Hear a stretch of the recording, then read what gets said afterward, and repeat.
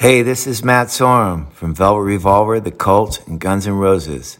And you're listening to Your Morning Coffee with host Jay Gilbert and Mike Etchart. From Billboard, as Spotify's ARPU drops, subscriber lifetime value has grown. And for music business worldwide, YouTube says it paid the music industry $4 billion in the past 12 months. From the New York Times, some venue owners get a federal lifeline. Others are told they're dead. And from the Los Angeles Times, TikTok stars like Bella Poarch can turn random songs into hits, so why not make them themselves? We've got this, we've got a little bit more besides that with my good buddy Jay Gilbert. This is the Your Morning Coffee Podcast, episode number 43. Stand by for transmission. This is London calling. Wake up! The revolution is at hand! Your morning coffee is on the air. On the air. On the air. On the air. On the air. On the air. Standing by.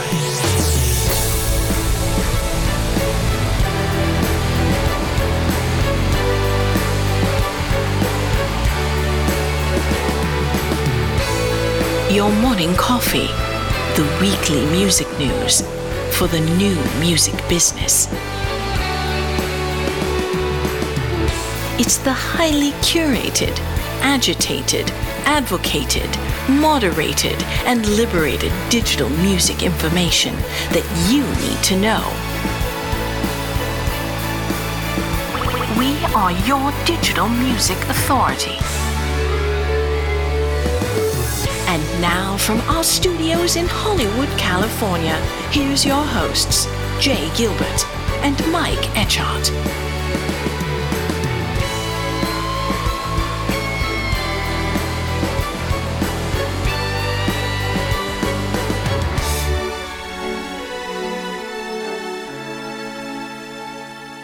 What's going on, Jay Gilbert? Nice to see you.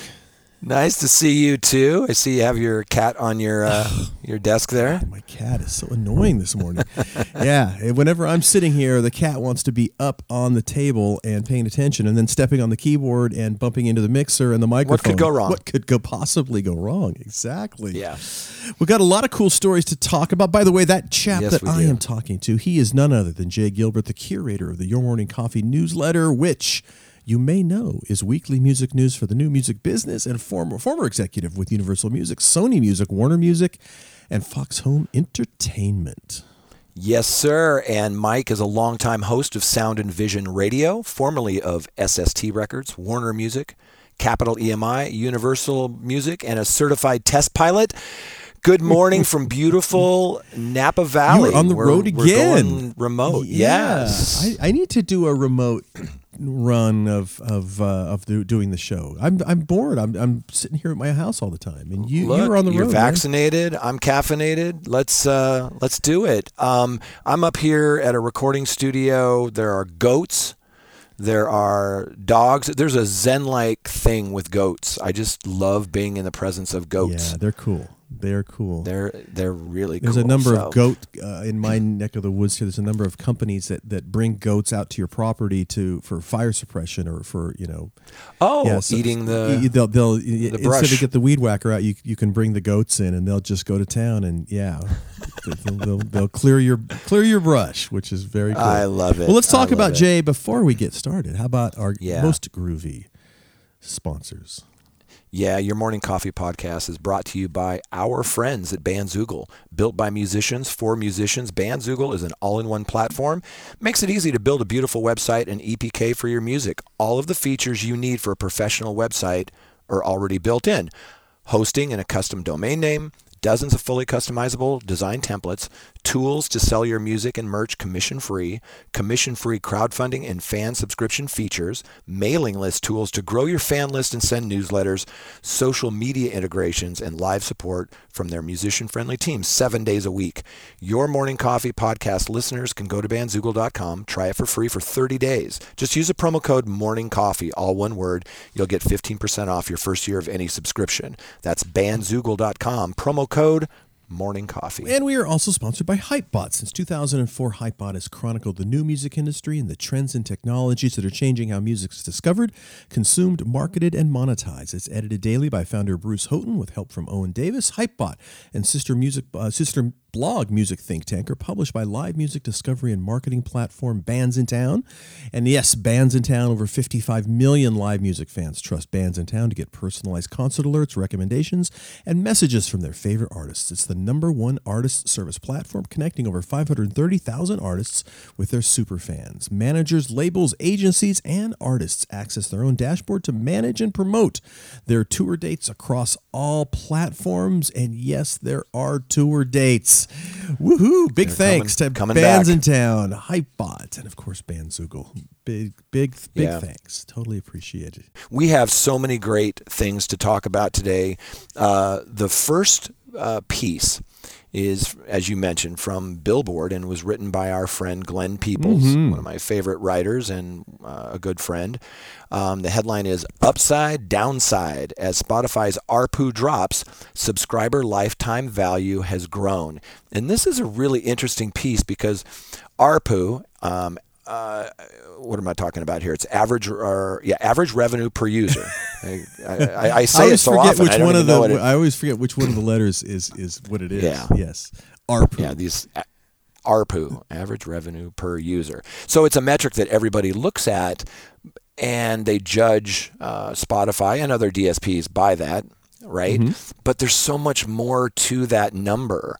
And what this piece does is kind of digs in to those metrics, and there's a really great chart that shows how, ARPU is declining, but the lifetime value of these subscribers is growing, and there's a lot of factors. So let's dig in.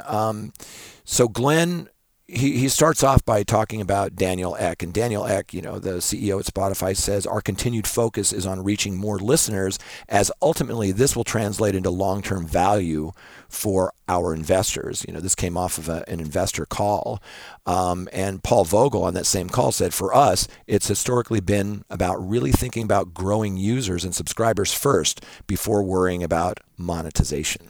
Well, and this is kind of the long-term.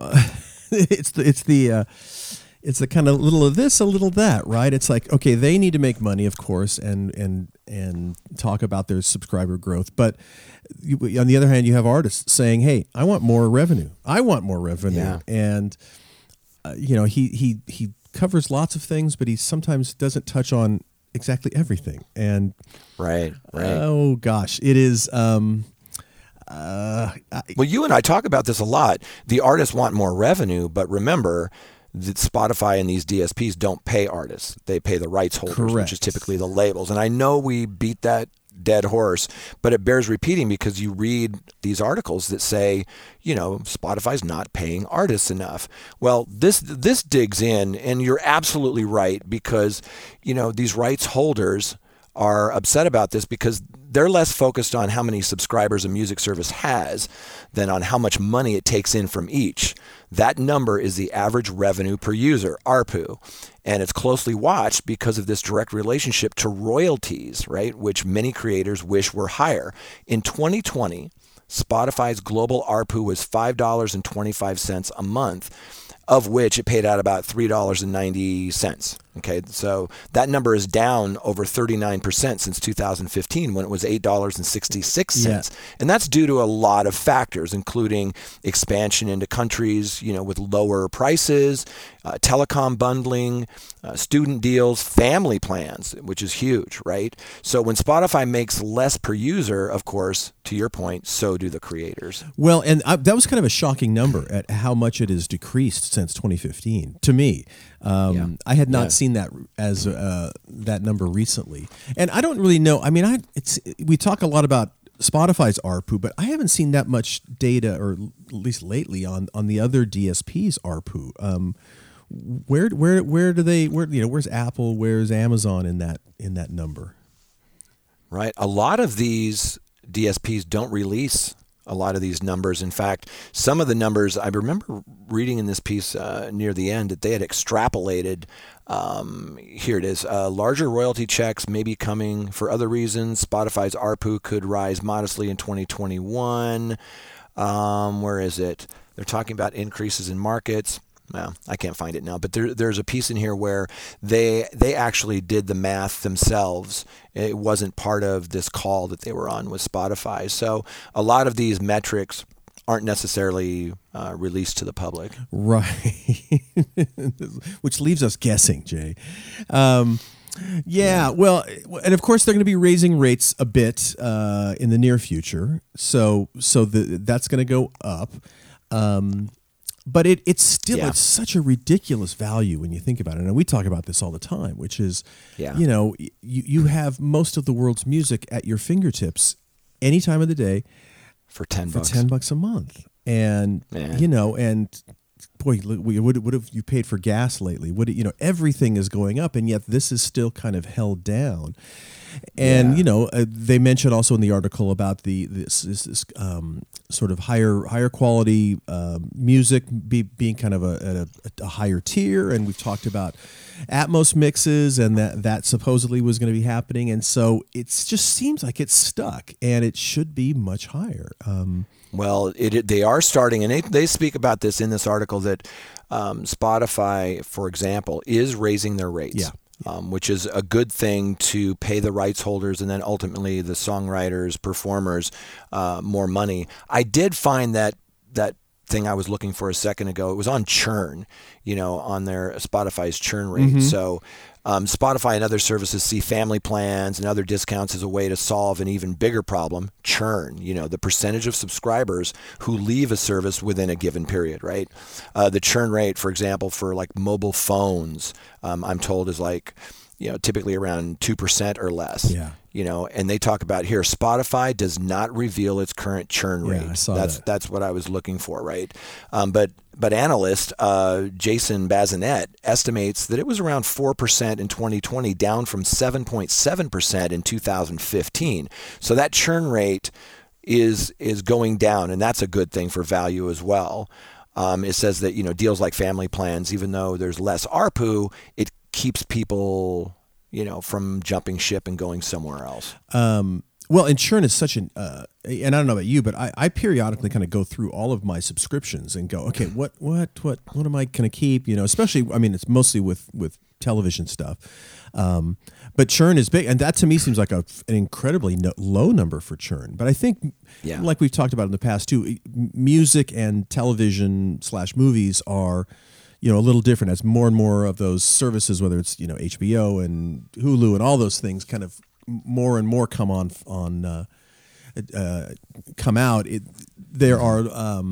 There's just more of an issue on that side of things. With music, it just seems like so few people. Once you're in with music, you just kind of stay there, and you create your playlists. And while you can transfer those over, it's kind of a headache. Yeah.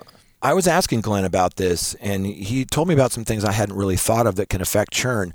One is you may have, let's say, a lapsed credit card or something, and your subscription ends, and then you re-sign up. The other thing is, I'm one of those people, like if I'm building playlists in a DSP like Apple Music or Spotify or Pandora or whatever, if I'm building playlists, I'm not going to jump ship. Yeah. There are platforms that will help you move your playlist from one to another, but they're a little wonky and they're not all complete, and you know it's a headache. It's a hassle. Yeah, it's a headache. Why do it? Whereas I will jump ship with, you know, if I have Showtime to watch certain shows, then I'll split and then maybe come back when there's other shows that I want, or whatever the television service is. But music is a different. I think of it differently in that subscription universe. It's I guess it's like, you know, beer, cigarettes, whatever, you know, brand loyalty, you know, at some point. And certainly my kids have brand loyalty to Spotify without a doubt. I have brand loyalty to Apple and Amazon and other things. So it's I think their brand loyalty just kind of comes into play. And so it's just, like you said, it's a hassle. I don't want to switch. So churn, you know, is one thing, but the bottom line is that as an industry, we're looking at ARPU, and Spotify doesn't really care about that so much. They're really looking at what they call lifetime value. Yeah, lifetime value. You know, so they say, you know, even though their ARPU declined nearly 40% between 2015 and 2020, the lifetime value of new subscribers to the service has more than doubled, from $16.78 to $36.85, according to Billboard's calculations. So it's interesting that we always look at that average revenue per user as such a powerful metric, but there are so many other things in play. You know, yes, it's declining over time, but in the piece they say it captures a melting pot of different prices from established markets, with the highest prices to newer markets like Russia and India, with lower prices, which means lifetime value, which is, you know, in part derived from ARPU, will vary from market to market. So there's all sorts of these little variables within this thing. But the thing that I look for is, you know, are they going to be profitable at some point? You know, I think that's going to be really important to their survival, because if you look at these big dogs like their revenue isn't dependent on streaming. Apple, Google, Amazon, right? They're powerful companies that if music went away tomorrow, they'd still be doing well, right? But then, you know, Spotify, you know, that's why they're getting into podcasts. You know, that's why, you know, they need to grow that base. And that's what their goal is to get as many subscribers, get that big pool, and keep them from churning away. Yeah, but what's the number where they're never going to be happy with whatever subscriber numbers they have? And so I think that's kind of my question is, okay, so but when do you really start focusing on raising prices? And you know, it's such an incredible value. There is room for price increases. Yes, absolutely. But they are, again, that's not necessarily their focus. And I understand that from their perspective, but I also understand that from the perspective of rights holders. And it's the age-old dilemma, I suppose. Not dilemma, really. It's the age-old situation, which is different perspectives and different objectives, quite frankly. Yeah. So yeah. I think the bottom line with this piece is, near the end of the article, Glenn kind of sums it up with this: larger royalty checks may be coming for other reasons too. Spotify's ARPU could rise modestly in 2021 thanks to its intended introduction of high-quality, lossless audio that you mentioned earlier. That will likely come at a higher subscription price. Let's hope so, because that hasn't been the trend so far with Apple and Amazon, right? So, and then he says that as well as price increases in 42 markets, including a $1 increase in the United States, family plan, and a similar rise in price for 3 discount plans in the United Kingdom. So far, says Spotify, these changes haven't materially, that's easy for you to say, affected the company's churn rate, which is good news for both sides, at least for now. Yeah. So there you have it. Oh, boy. Well, we will certainly talk about this a lot. ARPU, A-R-P-U, the acronym ARPU. And it's just such a funny word. Every time you say it, it kind of cracks me. I don't know why. It's sort of like a potty joke or something. Yeah, or a Simpsons character. Or a Simpsons I don't know. character, exactly. Good piece by Glenn, though. And and I'm always, you know, he's got such a mind for all of these numbers and categories of companies and things like that.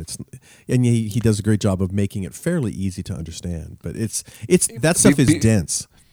Yeah, one final thought here. Glenn just texted me. A customer might come and go. Lifetime value doesn't measure an individual customer, just the value of each customer's subscription. A subscription that lasts 18 months can be worth more than a subscription that lasts 12 months with a higher ARPU. So to be continued. Yeah. And I think that doesn't help me understand it. I'm trying to think about that. I'm even slightly more confused now. But okay, there you go. I get it. Well, how about this next article from Music Business Worldwide? YouTube says it paid the music industry over $4 billion in the last 12 months. That's not an insignificant number, but it doesn't really tell me which music business. The recorded music business, the music publishing business. $4 billion is a big number, though. Yeah, it is. And I think they're putting this out to show that, because Spotify made a similar type announcement. Earlier this year on the Spotify event Stream On, excuse me, Daniel Ek announced that Spotify had paid out over $5 billion to the music industry, right? So in a fresh newsletter sent to the music industry, YouTube's global head of music, Lear Cohen, confirmed that YouTube paid artists, songwriters, and rights holders over $4 billion in the last 12 months, money derived from both YouTube ads, YouTube Music, YouTube Premium subscriptions. Yes. And that's very interesting that they have those different verticals, and I don't really, I'm trying to look in I didn't see any real detail of what those verticals are. That was a cumulative number. But that's a big number. And, and you forget that when it's at least I kind of forget, because YouTube is a different animal. I mean, it's not really apples to apples when you're talking YouTube and Spotify at all. Right. But of course, YouTube, as you always say, and I always listen and acknowledge, it is the biggest music service by far. Yeah. More people listen to music on YouTube, and it's the number 2 search engine. And, it's a big beast. Clearly, they state in this article, which let me go to the top here because I want to acknowledge Murray Stassen wrote this. We love Music Business Worldwide, and we've covered a lot of Murray's pieces here. It says YouTube once again paid the industry the equivalent of around 20% of what it earned in revenue. So look, YouTube has been attacked by the music industry because they pay out the lowest for streaming music. So we all thought things would be a lot different with Leor going over to YouTube because he's had his business, on the other side, working for labels, running labels for a long time. So it's interesting to see these developments. YouTube is still a beast of a platform. We talk about TikTok all the time and Twitch and some of these emerging things that can really drive consumption. And one of the articles we're going to talk about from the LA Times in a minute goes into that. But they also break artists through YouTube too. They were talking about Blackpink in this virtual concert that had sold 280,000 channel memberships. That's incredible, right? And they did a virtual event on January 31st. Standard access was like $30. Plus access was about $40. It was the live stream and rebroadcast and custom emojis. So we're all getting into monetization, not just of live streams, but of, fandom in particular. And that's something where I think YouTube has a step ahead of Spotify. Even though Spotify, you can buy merch and, tickets and things like that.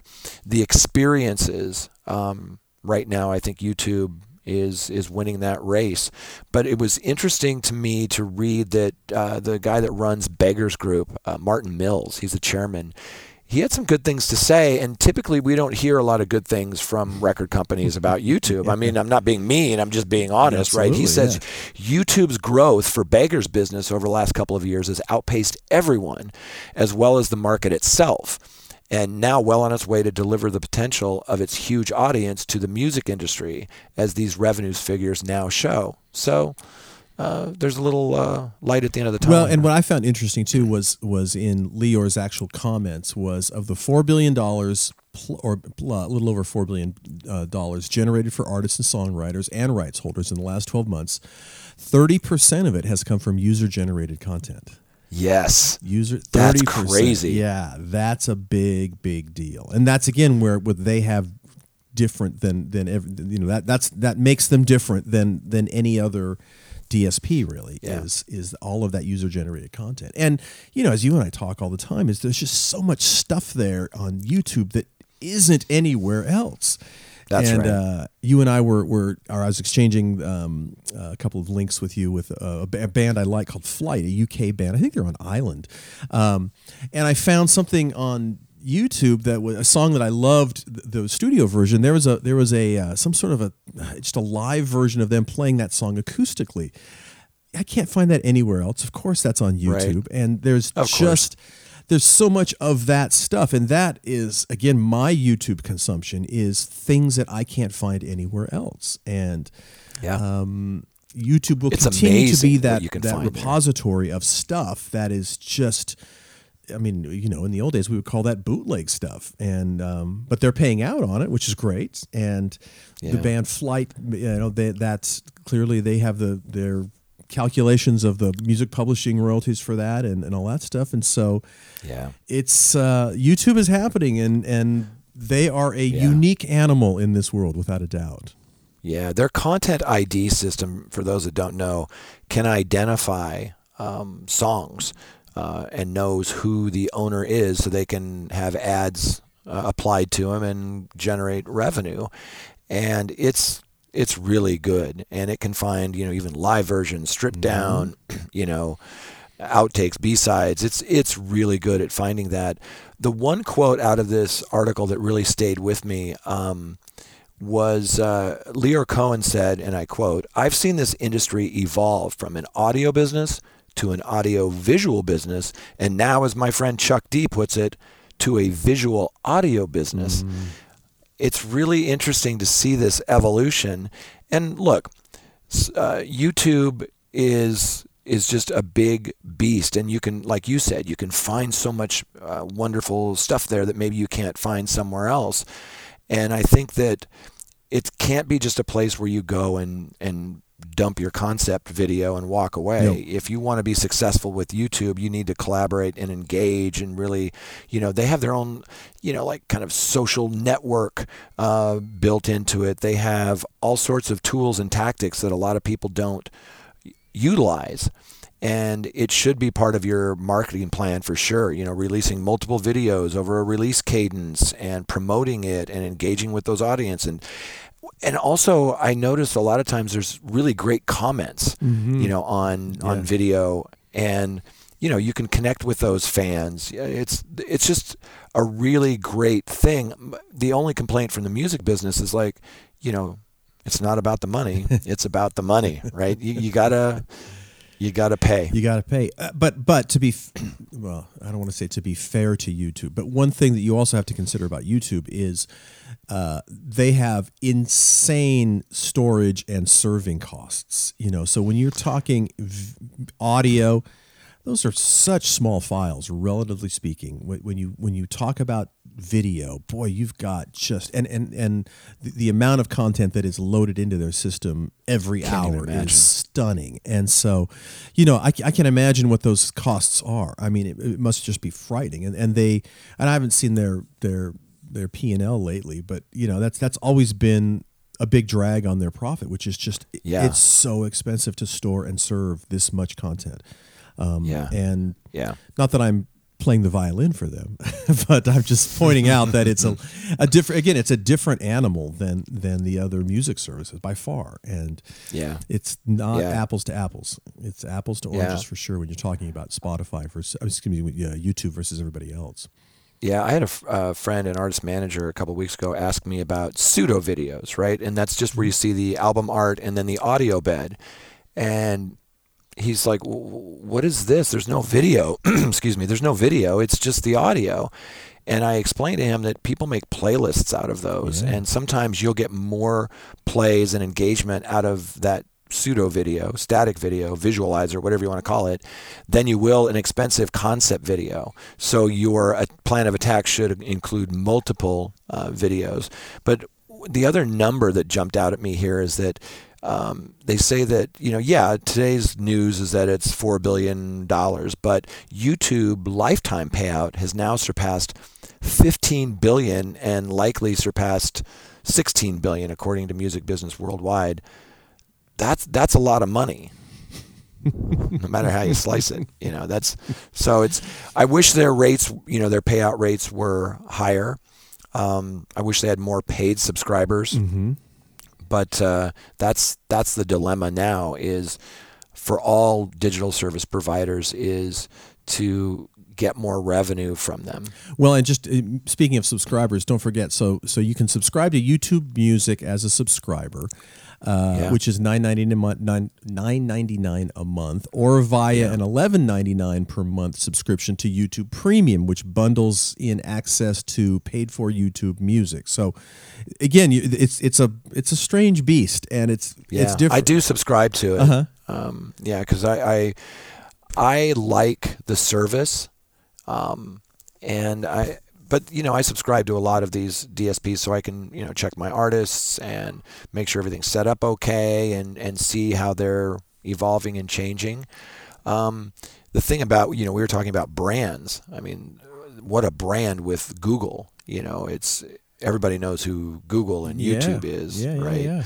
So they get so much traffic that goes through there. I always tell people, go to where the party is, and the party's over at Google and YouTube. That's right. And by the way, subscriber data for YouTube Music, as of at least last October, is that YouTube had over 30 million YouTube Music and or YouTube Premium subscribers, up from 20 million. That's pretty good. At the end of 2019. You were frozen there, Jay. Yeah, so were you. We're back. We're back live. See, we're doing this, live, and we're doing it remotely, and we're just gonna. The show must go on. Exactly. Yeah. Nobody else can see that you were frozen for a moment, Jay. So, or that I was. Anyway, so that's a respectable number. But when you look at compared to the what is it, 158 million from Spotify, that's a pretty big gap between the two. But it's growing, without a doubt. It's growing over there at YouTube. But and it will continue to be something that I visit every day. Every day. Yeah. It's fun to see what they serve up to you when you just when you just go to your homepage, and it is a strange and wonderful beast, Jay. Well, you just touched on something that's really important, and that is that I read the stat the other day that 80% of the views are coming from the right rail. Now, that is like if you watch a video, and then there's that right rail of videos that if you don't hit pause or stop, it just keeps feeding you from that right rail. And I thought that was really interesting that it was that high. So you may go there to watch your flight video, but then next thing you know, it's feeding you the accidentals or it's feeding you something else. And I mean, YouTube, I watch my focus group of my 4 kids.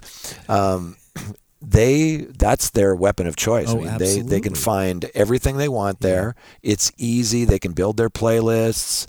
They can listen to it when they study, or they can actually be engaged and watch. And they're not watching cable TV. No. They're watching YouTube. Yeah. Absolutely. All right. Well, let's move on to the next story, Jay. This is from the New York Times. Some venue owners get a federal lifeline. Others are told they're dead, and more. Ugh. Well, I'll let you start with it. But there's this money, this pool of money. It's the applications for the Venue Operators Grant Program. It's $16 billion in federal aid, but there's some hiccups there. It says as emails finally started arriving late last week, some business owners got good news that they've been waiting for. They were going to be awarded a piece of this $16 billion federal grant fund intended to preserve music clubs, theaters, and other live event businesses devastated by the pandemics. But some applicants ran into obstacles, including discovering that the government thinks they're dead. Oh, gosh. Yeah. No. Yeah. Well, I mean, and listen, to be fair, and this isn't necessarily it's certainly this program has challenges, but every program does. And there's a big article in the Los Angeles Times where you and I, of course, are in the state of California, and there was a big article about just the infrastructure system for the unemployment system, federal or the state unemployment system here in California, and how it was just too many people and not enough resources. And this is the theme throughout a lot of these programs over the pandemic, and they just got hit hard, and they weren't. Well, how could you prepare for a pandemic and just the sheer numbers? Right, exactly. That's mind-boggling. All of a sudden, maybe they're in the thousands, and it goes to in the millions, almost overnight. Yeah. It's hard. I love this piece because they talked to some club owners, some that have received funds, some that haven't. And, they were talking to this guy, Bob Hansen, the managing partner of Bobby McKee's, a piano bar near Washington. It says that he received a cryptic email Tuesday afternoon that began, quote, "Your name appears on the do not pay list with the match source DMF." And he says a few minutes of frantic Googling, revealed that this was a reference to the government's death master file, a record of more than 83 million people whose deaths have been reported to the Social Security Administration. So, Mr. Hansen immediately called Social Security, which referred him to his local office and told him that they could not find any record of his name being on that death list. The office agreed to send him a form affirming that he's alive, but the document was sent by mail, and of course that's going to take a while. And it reminded me of, I think it was a Mark Twain quote, rumors of my demise have been greatly exaggerated. Exactly. But and that's an important point, which is a lot of these programs, it's a you have to send things in. It's by mail, and it's just an absolute mess. And that's the way unemployment was a mess in most states, as far as I know. Certainly here in California, and I'm not surprised that these programs have these tremendous hiccups and infrastructure problems and data problems, and it's just tragic, quite frankly, tragic. Yeah. Yeah, it's some of these venues will never come back, right. And it's heartbreaking. And I'm so happy to see these dates being booked now for some of these venues. Yeah. And I'm like, great, finally, things are, just hang in there. Things are slowly coming back. It says here, the glitches were the latest to, haunt this program, which has suffered many delays, including a complete failure of its online system. And you and I just talked about that. There's reasons for that. How can you ever anticipate the sheer volume?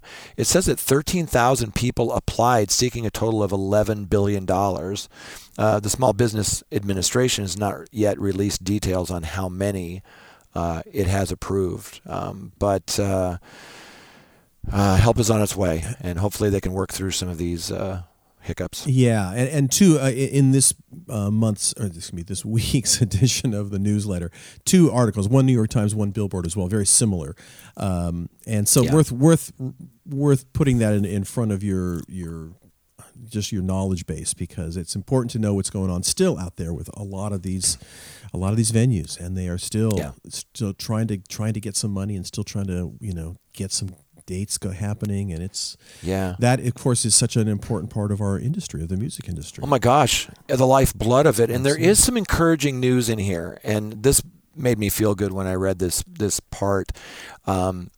If all patrons who had tickets called in and said, "I need a refund," it was game over. Instead, many opted for a credit on their account, and about a third donated the cost of their tickets back to the venues. That's lovely. That's nice. That is, I'll leave it at that. Yeah. I mean, that's the music industry that I love. Well, there you go. Absolutely. All right, let's jump over to the next article. This one in the LA Times, and TikTok stars like Bella Poarch is the right word. Bella Poarch. Bella Poarch, exactly. Can turn random songs into hits, so why not make them themselves? And let me pull that article up. But I got to tell you, Mike, this Bella Poarch track, it's called Build a Bitch, and yes, that sounds crass, and you're thinking, this is probably one of these stupid things. It's brilliant. I mean, lyrically, she's basically saying, you men out there cannot build the perfect woman. You accept me, warts and all. You accept me for who I am. If you want to build a whatever, don't think of me. And this is one of the most clever videos I've seen in a decade. It is that good. The way that they put this together and the production value and the campiness of it. This reminds me of like the first time I saw Michael Jackson's Thriller. Yes. I was like, it's a little mini movie. And if you haven't seen it, Bella Poarch, Build a Bitch. It's a catchy song. It starts with the chorus. You know, I always lovingly joke, don't bore us, get to the chorus. Yes. And in a streaming world, you got to grab people right away. But this track is catchy and really smartly done. Well, but which I didn't know this. So the most liked TikTok clip of all time, which has 40 million likes at last count, is a video that Bella did of her just lip syncing to a track. And so the point being, well, if she has that many followers, if she's that, I mean, let's make her an artist herself. Exactly. It's this new A&R tool, right? Yeah. We've seen this with a lot of artists now who are starting to break on TikTok. And the actual number is down here in the article somewhere, but it was over 100 million streams, I think, of Build a Bitch. And you can launch a career now through TikTok. They talked to another artist. It's pronounced Jaden, but it's spelled JXDN. And it says, a couple of weeks ago, Mandalay Bay Beach in Las Vegas, Jaden gave what he calls his first performance ever. A real thrill to judge by a video clip. The 20-year-old social media influencer posted on Instagram. He flung himself around the stage and yelped and sang, think about me. And now he's got, he had Better Off Dead, which was a pretty cool track, but he's got this new track out, and it's actually really good. And it's there's guitars in it. We talked last week about Olivia Rodrigo and her new track, which sounded like a early 80s pop punk thing with guitars, and I love seeing guitars come back. I guess everything's cyclical, but this Jaden artist, again, an influencer who's coming over to release music, is pretty talented, and the songs are very catchy. There's one line that just cracked me up in here. It says, "Of course, pop music, long a destination for cultural carpetbaggers, thanks to the low barrier to entry." It's like cultural carpetbaggers. Whatever. Yeah. But it's not a surprise. These are people who have these gigantic followings, and you've got to jump on that. And I didn't see was there details of is she signed with a label? I didn't even see that in the article. But I don't know which label picked it up, and I mean I'm sure that there was a label involved in that video. And it's not just TikTok. I mean, Twitch is starting to produce some really meaningful fan bases for artists. So it's not just the old, A&R guy showing up at the club. I'm going to make you a star, kid. Now artists are taking it into their own hands and growing these huge bases with these platforms. And some of the music is garbage. I've heard some things that are just like, we got this thing, my partner Jeff and I got this tape last week, and it was horrendous. Like, I texted him, like, is there a chorus in this song? Is there a melody in this song? But that's really kind of the minority. Some of these artists that we're talking about, like Addison Rae and Jaden, and these are really good songs, but it's a song-based economy. It's not about EPs and albums. There's a really interesting paragraph here about the shift from $13 CDs, and I would argue $18 CDs, to $9.99 a month Spotify. It says it's done nothing to diminish the perceived cool of rappers and pop stars, which helps explain why marketing-minded TikTokers, already reasonably close to music thanks to the app's foundation of lip sync and dance challenges, they're so eager to make records that will bring in only a fraction of the money they can make hawking branded hoodies and cosmetics. So it's not like music is even their primary revenue source for some of these, well, let's call them influencers. There you go. Yes. Crazy, man. Well, and that's, it's articles like this that make me feel old. Because it's just, the whole concept of an influencer is like, wow, I mean, I understand the concept clearly. And in many ways, we've, throughout the history of the music business, you've tried to tap into folks like that, that kid at school that is always hip and on top of music, or that person, we didn't call them influencers, but that was kind of that your go-to music resource, and you tried to reach them first. But this is like everything in today's climate. This is like that person on steroids, and it's just, but for the generation of our kids, this is what they know, and this is just the way it is. And it's pretty stunning when you look at the numbers and how many people follow these people, and it's a logical conclusion to that as they jump in with their own material. And look, some of the stuff is really good. Yeah. You know, I mentioned Build a Bitch a lot in this story. It talks about her background. She was actually in the Navy. Yeah, she was a 24-year-old Filipino-American woman who served in the Navy before hitting big on TikTok. And, it says on YouTube, the song's creepy, funny video has already been viewed more than 100 million times.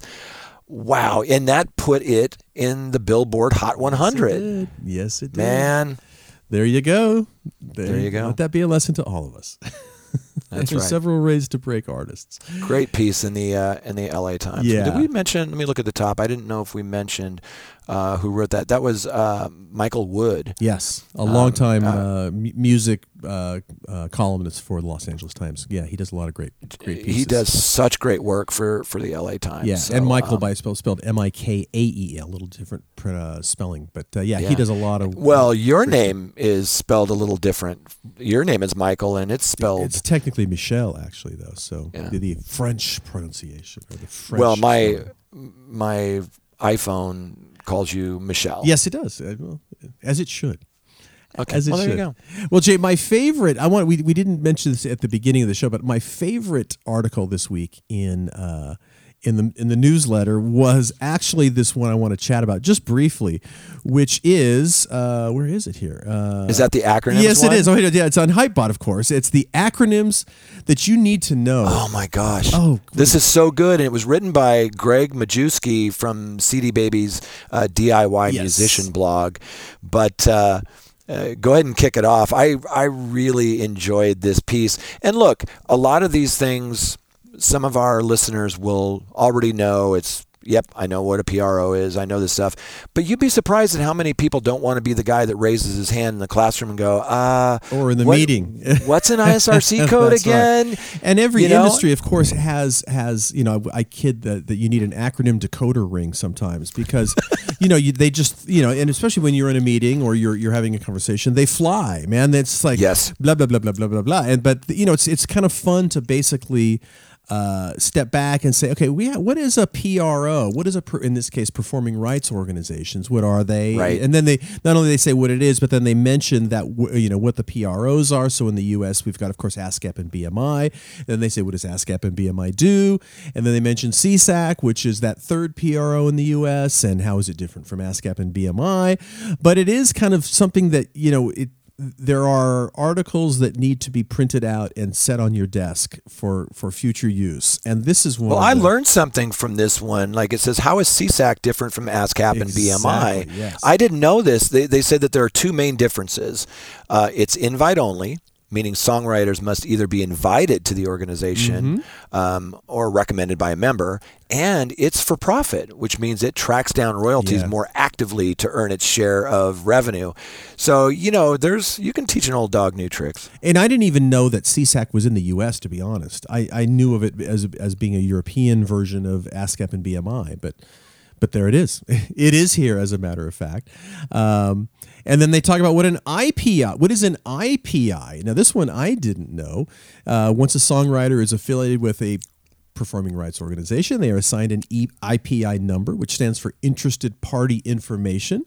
Think of this number as a social security number for songwriters. Each songwriter is assigned an IPI from their PRO, their performing rights organization, that is unique to them. And what does an IPI do? And how do I get an IPI? And all of these things are like, I knew much of this, but I didn't know everything that this article had, it's absolutely. Yeah. Absolutely. This is one of those, like you said, that you should print out, hold on to this. It's also in chronological order, which is really interesting. As you write a song, record a song, release a song, license a song, it's in that chronological order. And I love the fact that Greg points out the difference between an abbreviation, what he calls initialisms, and an acronym. And this was something that was pointed out to me one time, that an acronym basically is when you have an abbreviation that kind of makes a word, like PRO, pro, something like that, and then an abbreviation, like UPC is an abbreviation and ASCAP is an acronym because it makes it kind of a word. Yes. Right? Yes. Not that it matters, but I love that he has a link in here with the definition for people. Nicely done, Greg. Nicely done. One that I didn't know was ISWC. And that is an ISWC is what the PROs use to identify each individual composition that's registered to them. This allows them to accurately track and pay royalties for a song. Right. It's linked to a composition when it is performed in any way that would generate a performance royalty. How do you get? So that one I did not. Well, you just nailed it.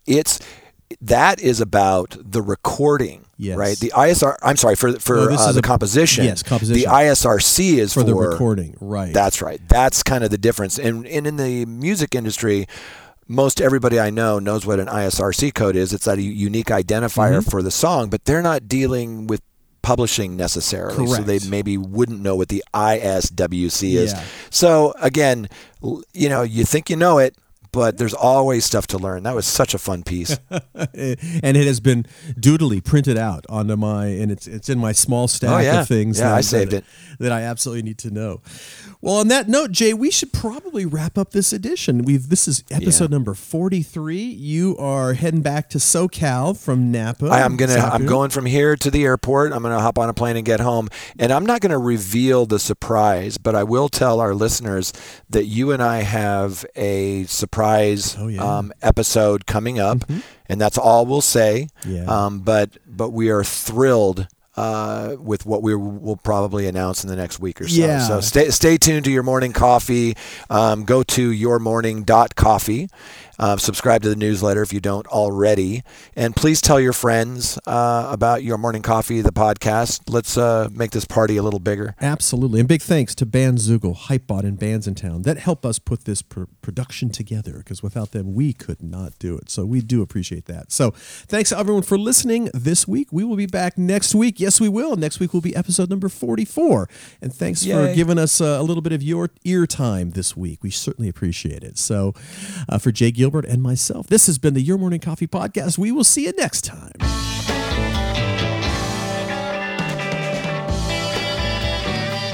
You've been listening to Your Morning Coffee, the weekly music news program for the new music business. Join Jay Gilbert and Mike Etchart next time for the digital music news you need to know.